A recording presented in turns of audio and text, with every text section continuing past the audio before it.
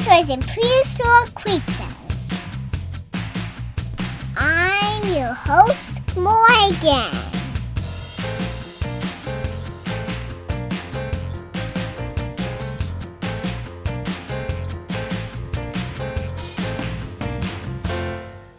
Hey, it's me again. We're going to tell you about Spinosaurus. It's Morgan. Me.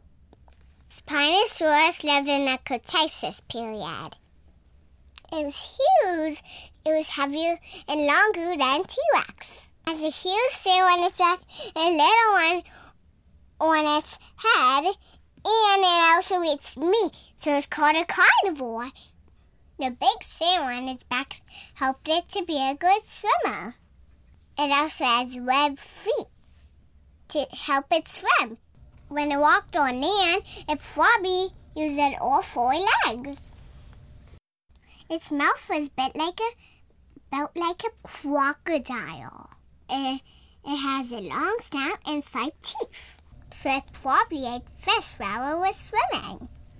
It has a long tail that helps it to paddle, a doggy paddle.